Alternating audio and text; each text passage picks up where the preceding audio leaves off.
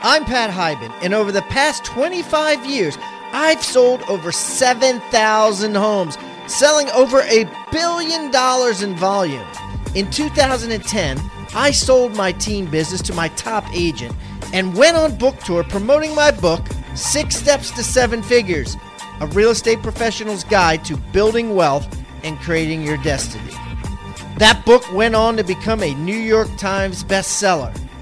Now I live off the passive income streams from the real estate I bought with commissions I earned as a full-time agent. And I am committed to giving back to the real estate industry as so many mentors of mine have given back to me. On this show, we'll interview the world's best agents, brokers, coaches, and investors to help you make more commissions and create the life you deserve.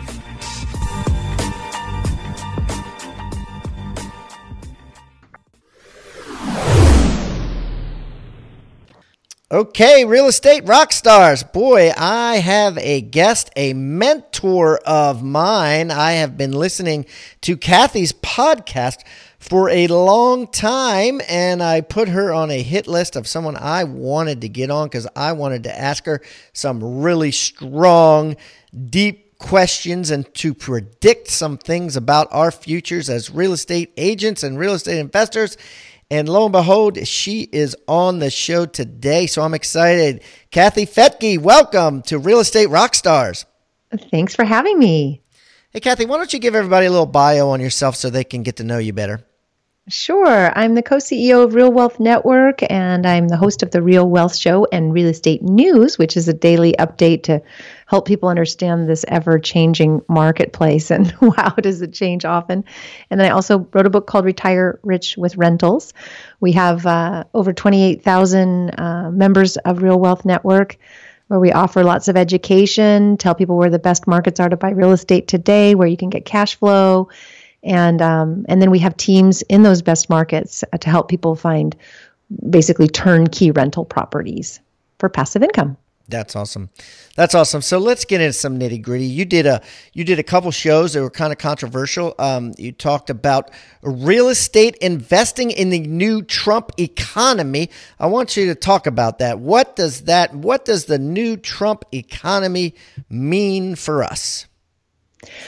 Well, that has yet to be seen. He's got a lot of ideas. Whether or not he can get those ideas implemented, again, has yet to be seen, even though he has Congress working in his favor for the most part. But really what Trump has inherited is a very difficult situation. And, he even somebody with his background in investing could find himself challenged. I mean, he's had a few times where he even mentioned, hey, debt, I know how to deal with debt. We rework the debt. Well, when you say that as the president of the United States, that means there's a whole bunch of people listening saying, does that mean I'm not going to get paid? What does that mean, restructure debt, when there may be investors on the other side of that or pension funds or whatever, somebody's owed money and they're not going to get it. So what we know is that President Trump has inherited kind of a mess, and it is $20 trillion in debt. And infrastructure, as he said, in the U.S. it's in desperate need of an overhaul. He's got a stock market bubble that is out of control. And if interest rates go up, which they need to stop that bubble, well, that means somebody's got to do the hard work of piercing that bubble so it stops growing. And that could mean a crash under his first year in office. So it's not an easy situation, whether you like him or you don't like him. I would not want to be him right now. That's all I can say. He's going to have to make some really hard decisions. Well, he's a tough guy. And he said several times, before he was even elected, before he was even running, I think, or seriously running, that the stock market was a bubble. And now it's even, 1,000 points, 2,000 points higher than that way back when he said that. Yeah. He said the same thing for interest rates. He said, interest rates are way too low. They've been too low for too long. And, here he is president in somewhat of a control position of some of what's going to happen. So, okay, so here's the curious question, Kathy, right? So you're predicting, hey, there's going to be this bubble, there's this problem that needs to be cured. Yet at the same time, you're saying, hey, still a great time to buy real estate. Mm-hmm. Kind of a contradictory message. Can you kind of address that? I will absolutely address that. So right now, there's $23 trillion of American retirement funds, in IRAs and 401ks. And most of that, 97% of that is invested in the stock market, which I think we can all agree on is pretty much a bubble right now. Those who are just really bullish on thinking that Trump's going to fix all problems, he's the end all, savior of the economy as we know it, may not agree that we're in a bubble. But if you really look at the fundamentals, we are. So with that in mind, oh gosh, I just forgot your question. No. I mean, it's basically, how can you say, we're in this bubble, but it's still a good time to buy real estate? Wouldn't one say, hey, maybe I should wait? Well, here's what you shouldn't wait. You shouldn't just wait and have all of your money sitting in the stock market without any collateral. That's money. That's like a nest egg just sitting in the top of the highest tree. And if the wind blows, it comes crashing down. That is not safe to me. So your question of where to put your money, I would put it into something where there's collateral, and there's no collateral. Okay, usually define that. Okay, so you can self-direct your IRA and your retirement accounts and invest in something where you have, when I say collateral, you can take something. Your money is tied to something. So, in other words, if you were to self-direct your IRA, take it out of the stock market and buy real estate, and not real estate in the high-priced markets, not real estate in the bubble markets, and there are bubble markets, San Francisco being the most bubblicious of all. But if you were to invest in, let's say, parts of Ohio, like Cleveland, Ohio, where you can still get a house for $85,000 next to the Cleveland Clinic, one of the largest medical centers in the world, and rent to one of the many medical students in that area. There's a bunch of universities in Cleveland, so you can buy a house for $85,000, rent it for $950 a month to a medical student, and we know that that's an industry that's growing. So I don't see a bubble there. And the same with Pittsburgh. You could buy, like I did, a $85,000 duplex across the street from the new CSX and the new Hollywood film studio there, and the Google headquarters. I paid $85,000 for that. Each side rents for $550. There's no bubble there. You see? Okay, so let me get this straight. So, these things. A couple questions. So these things, this $85,000 product, right? In 2006, what was it worth? That's a really good question. Probably about what it is today. Okay, 85. So it went down, then it went back up. But in 2000, it didn't go down much. Okay. These linear markets barely felt anything. Maybe 5, maybe 8% dip. Okay. So yeah, but it was only the bubble markets that got hit so hard and crashed. But anyway, yeah. What you're saying isn't 10 years ago, it was worth the same thing, but there was no railroad. There was no movie, thing going on there. There was none of Google wasn't there. Is that what you're saying? That yes, it's worth the same, but there's more people. There's more commerce. There's more of a future. So, to just give you an example, in 2006, I was mentored by some really great people. I was one of the first podcasters, so I had the opportunity to interview people that were more experienced than me, like Robert Kiyosaki and Dennis Kaminsky, and just old-time investors that had way more decades in real estate than I had. I had only been in for maybe 10 years, maybe 7.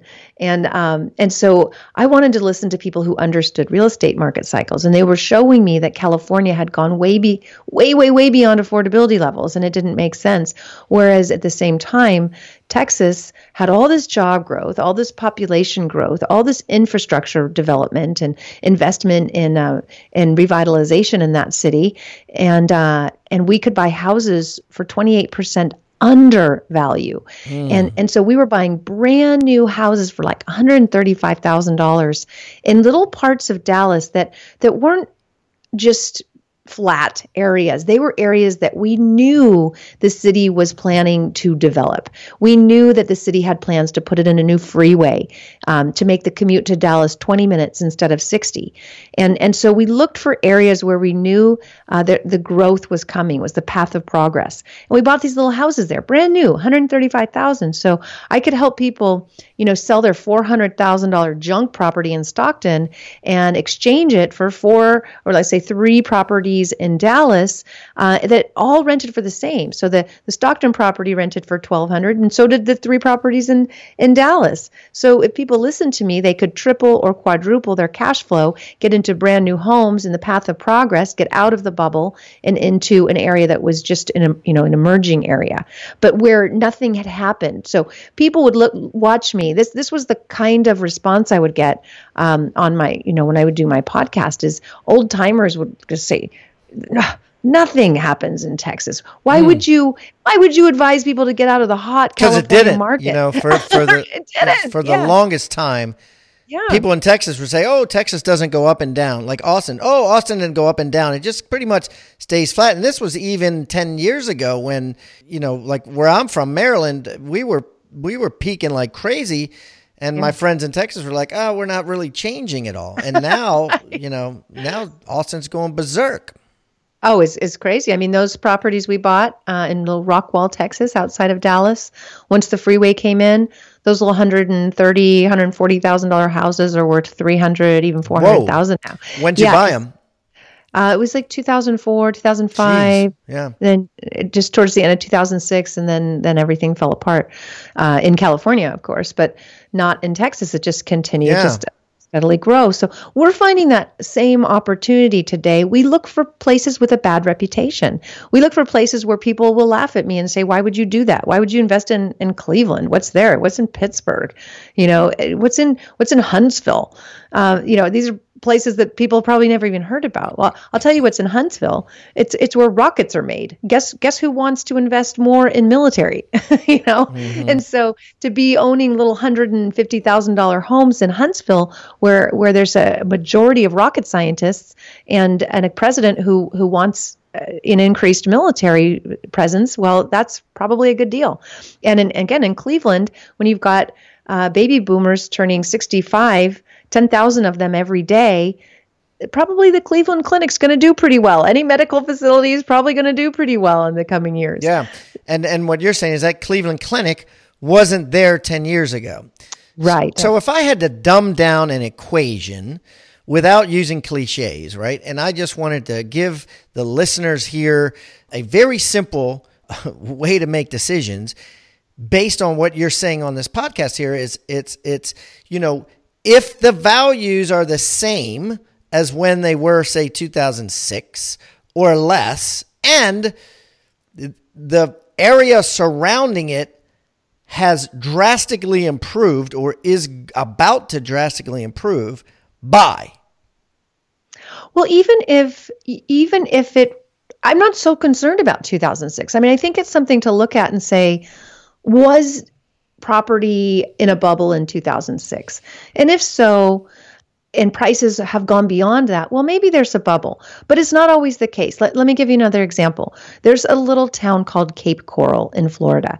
It absolutely tanked during the housing crash. I mean, it was decimated. I think it had some of the highest foreclosure rate in the country because so many people bought second homes there or investment properties there, and they just lost them during the downturn.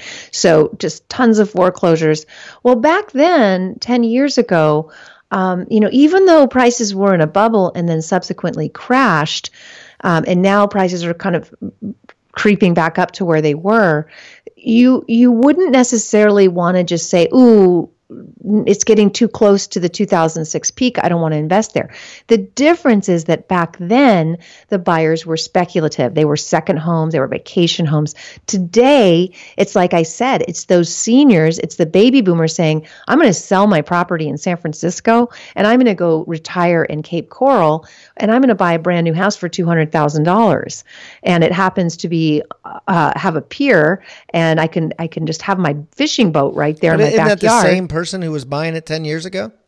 Yeah, they were buying it, though, to live in it in 10 years. It's 10 years later now. Oh, I see. So they're ready to go live there. These are not investment properties or vacation homes. These are homes.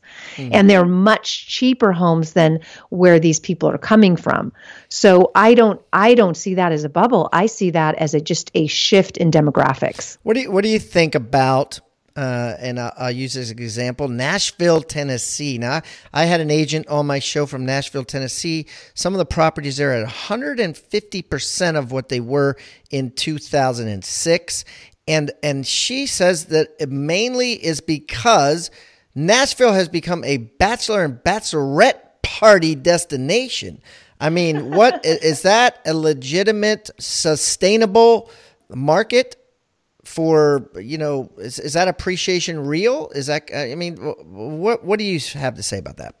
I think you got to be careful. We invested in Nashville in 2006 and when the housing crash hit, those investors got hurt. No, it wasn't too bad. They just had to sit it out. And if they were able to sit it out and unlike California, they could cash flow during that time versus California, you were negative cash flow and it's hard to hold on to that.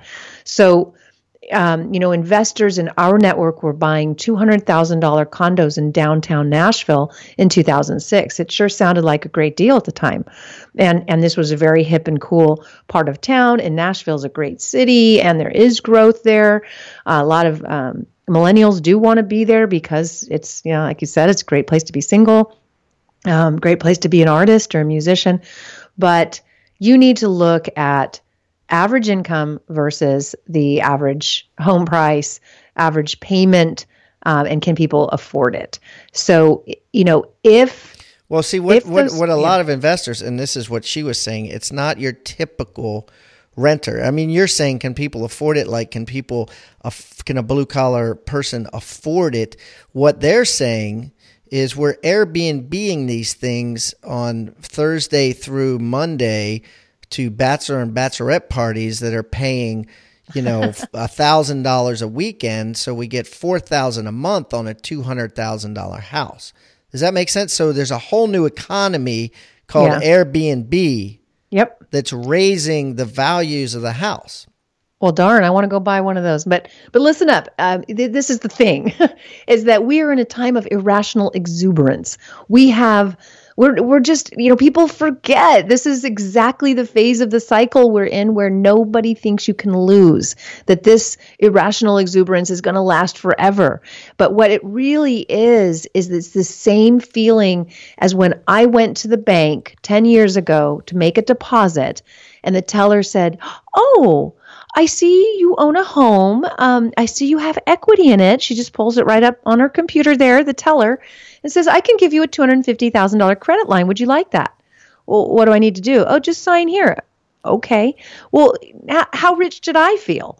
I had a $250,000, right? Let me get deck. Let me get a hot tub. Let me get another car.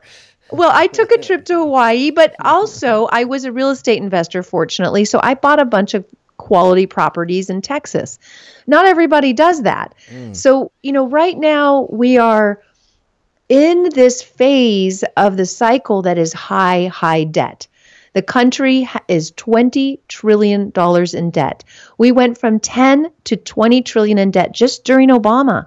And right before Bush, it was 5 trillion. He went, he doubled it and then Obama doubled it. Now, if they were like me and they said, "Wow, we've got all this money, let's go buy some assets." What did they buy? What did the government get? What did we get as the people who have to pay that debt back? What did we get for $20 trillion? For my $250,000 credit line, we bought 8 houses in Dallas. It was a good investment. What did we get as Americans? I'll tell you what we got. We paid the interest on our debt. We paid entitlements, Social Security and Medicare, and basically interest on the debt. Now, starting just a few years ago, with 10,000 Americans retiring every day, do you think the demand for entitlements is going to increase or decrease? It's going up. So, the amount of debt we have in this country is not payable. And so we have a debt problem. It's not a mortgage problem. Mortgages are solid. The real estate market is solid. What's not solid is all this other debt. Well, so you have to ask yourself, if the Fed raises rates in March, and they may or may not, but they'd be afraid to do it, because when they do, that could be the thing that pierces the stock market bubble. If there's a stock market correction or crash, call it what you want, what markets would be affected the most by that? It would be the markets that have people who invest in the stock market. It would probably be wealthier suburbs, wealthier cities. Certainly San Francisco and New York, Seattle, LA, all of these areas would get hit by a stock market crash. But would this little $85,000 home in Cleveland next to the Cleveland Clinic, would that be affected by a stock market crash? I don't think so. So you have to play very offensively right now. You've got to make sure that every decision you make today is as if it's 2007, and you turn back to your 2007 self and say, what would you have done differently? And do that. Really?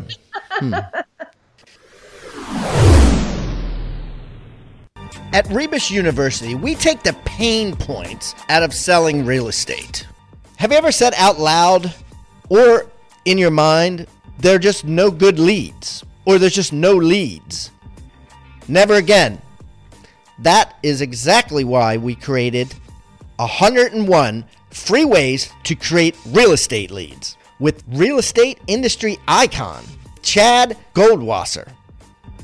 Lost a listing to another agent? Never again. The Certified Listing Agent course goes through step-by-step how 8 of the world's top agents close 90% of every listing appointment they go on. Industry icons like Buddy Blake and Marty Hampton have encouraged their entire team to take this course. And after they took it themselves, we gave them discounts for all their team members, and we'll give you that same exact discount if you go to rebusuniversity.com. Had a listing expire and another agent take it over and then drop the price drastically and it's sold right away? Yeah, me too.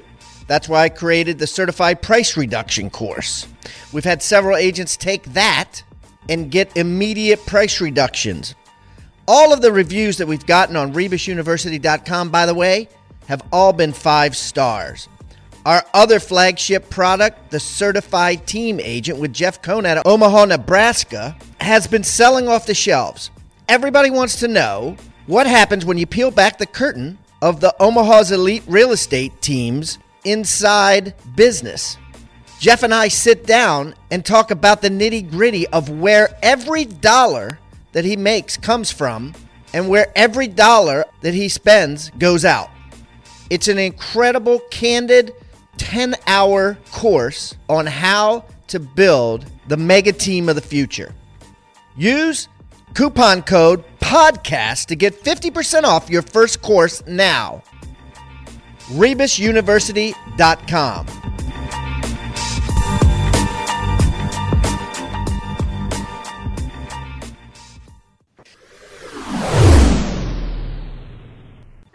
Here's my concern. I'd like to hear your thoughts on this. You had said earlier that when you had some investors going to Nashville and then they, the market, it kind of went bad on them and they were fine if they didn't have to sell and they just, stuck it out, right? Yep. Mm-hmm. I feel like a lot of investors today, like literally like today, 2017, can't stick it out.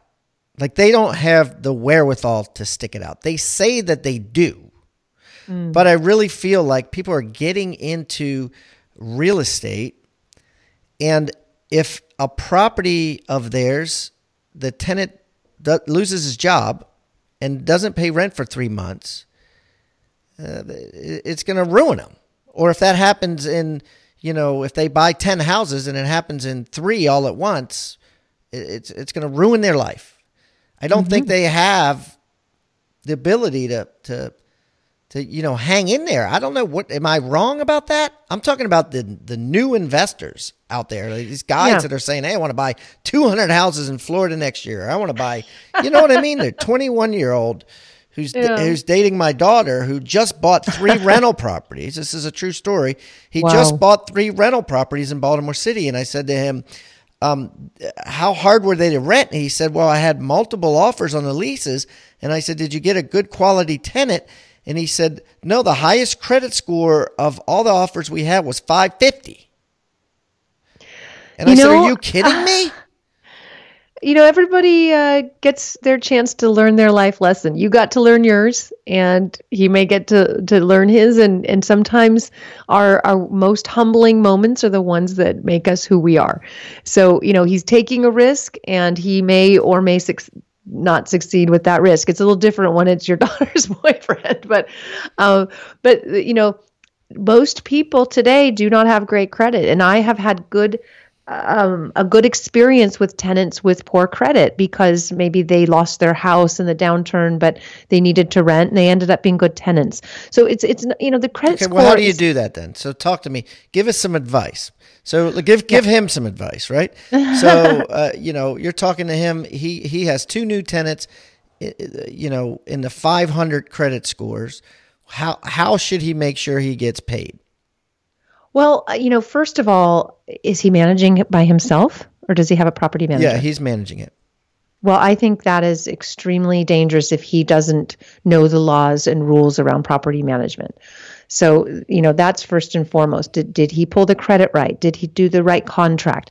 We always advise that you pay for the best and you get the best property manager to make sure that you're not breaking any rules and that you're not writing up the wrong contract. So that would be my first concern. And that's really why we started Real Wealth Network, is so that we could interview property managers nationwide and find the best, and then kind of have a little control over them. So in other words, if I refer 100 or 200 landlords to a certain property manager and one person isn't treated well, we're going to have a word with that property manager, and most likely, if they don't fix it, we're going to have to pull those several hundred investors and find a better property manager. So there's a little bit more pressure we put on that. But if you're going to rent a property by yourself, boy, I sure hope he's got the experience and knowledge to make sure he's doing it right.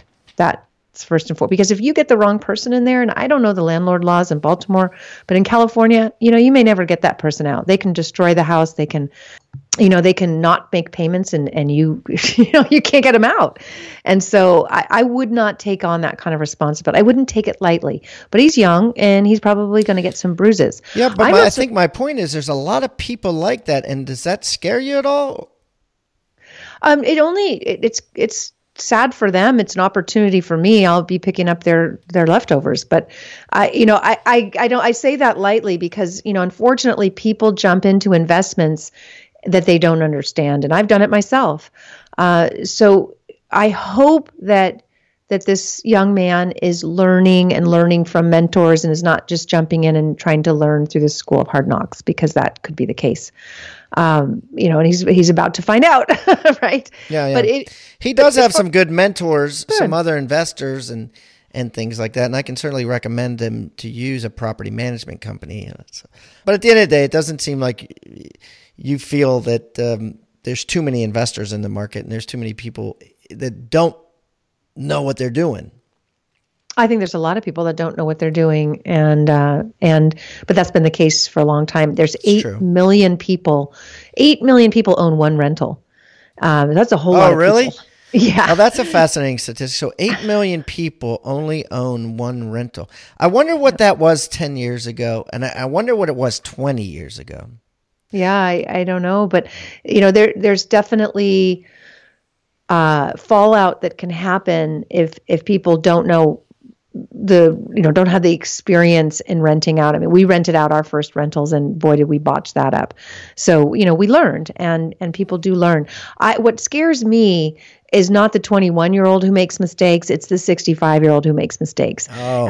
They don't have a second chance. Yeah, he's young. He's going to learn. He'll recover. He'll be fine. He can go live back with mom and dad, right? Yeah. But when the 65-year-old's taking their lifelong retirement and investing it in property, and they don't have any business doing that.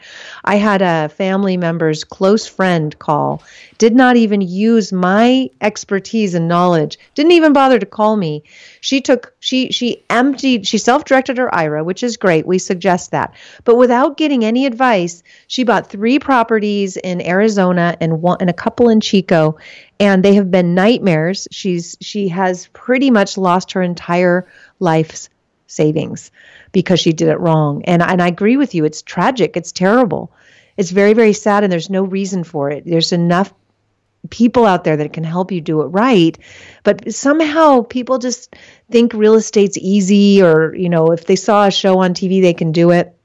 There's a lot more to it. But one of the things that I'm extremely excited about is I'm going to be one of the founding members of a new high-tech platform that is going to transform this business, the rental business. I can't actually tell you any more about that right now. You could go to our crowdfunding site to learn more about it, but because I've signed a confidentiality agreement. But with technology, there's going to be ways to improve the way the rental business is done. And we have a couple of the other founders have had successful real estate IPOs. So these are not just a couple of young kids out of college. These are experienced players in the industry. So I think real soon you're going to be hearing about some solutions.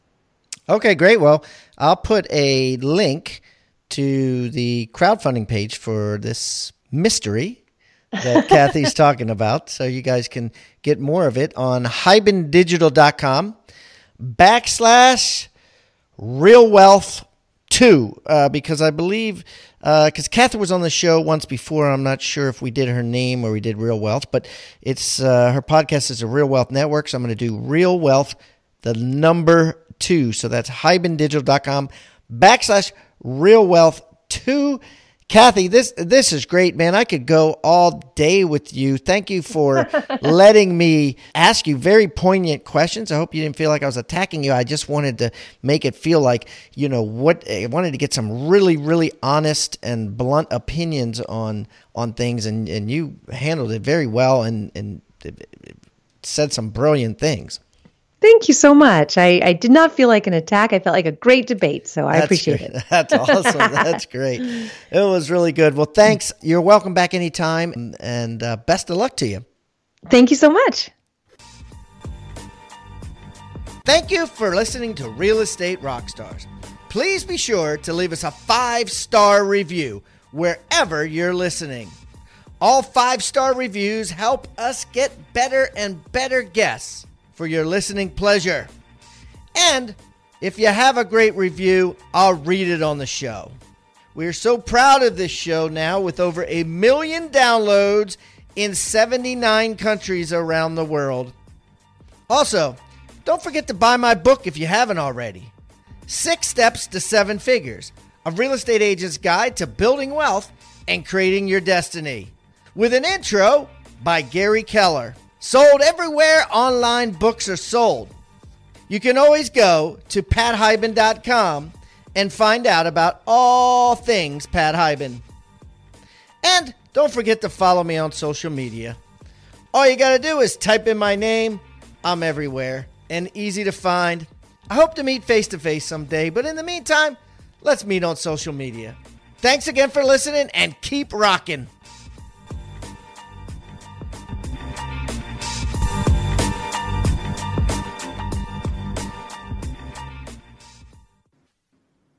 This podcast is a part of the C-Suite Radio Network.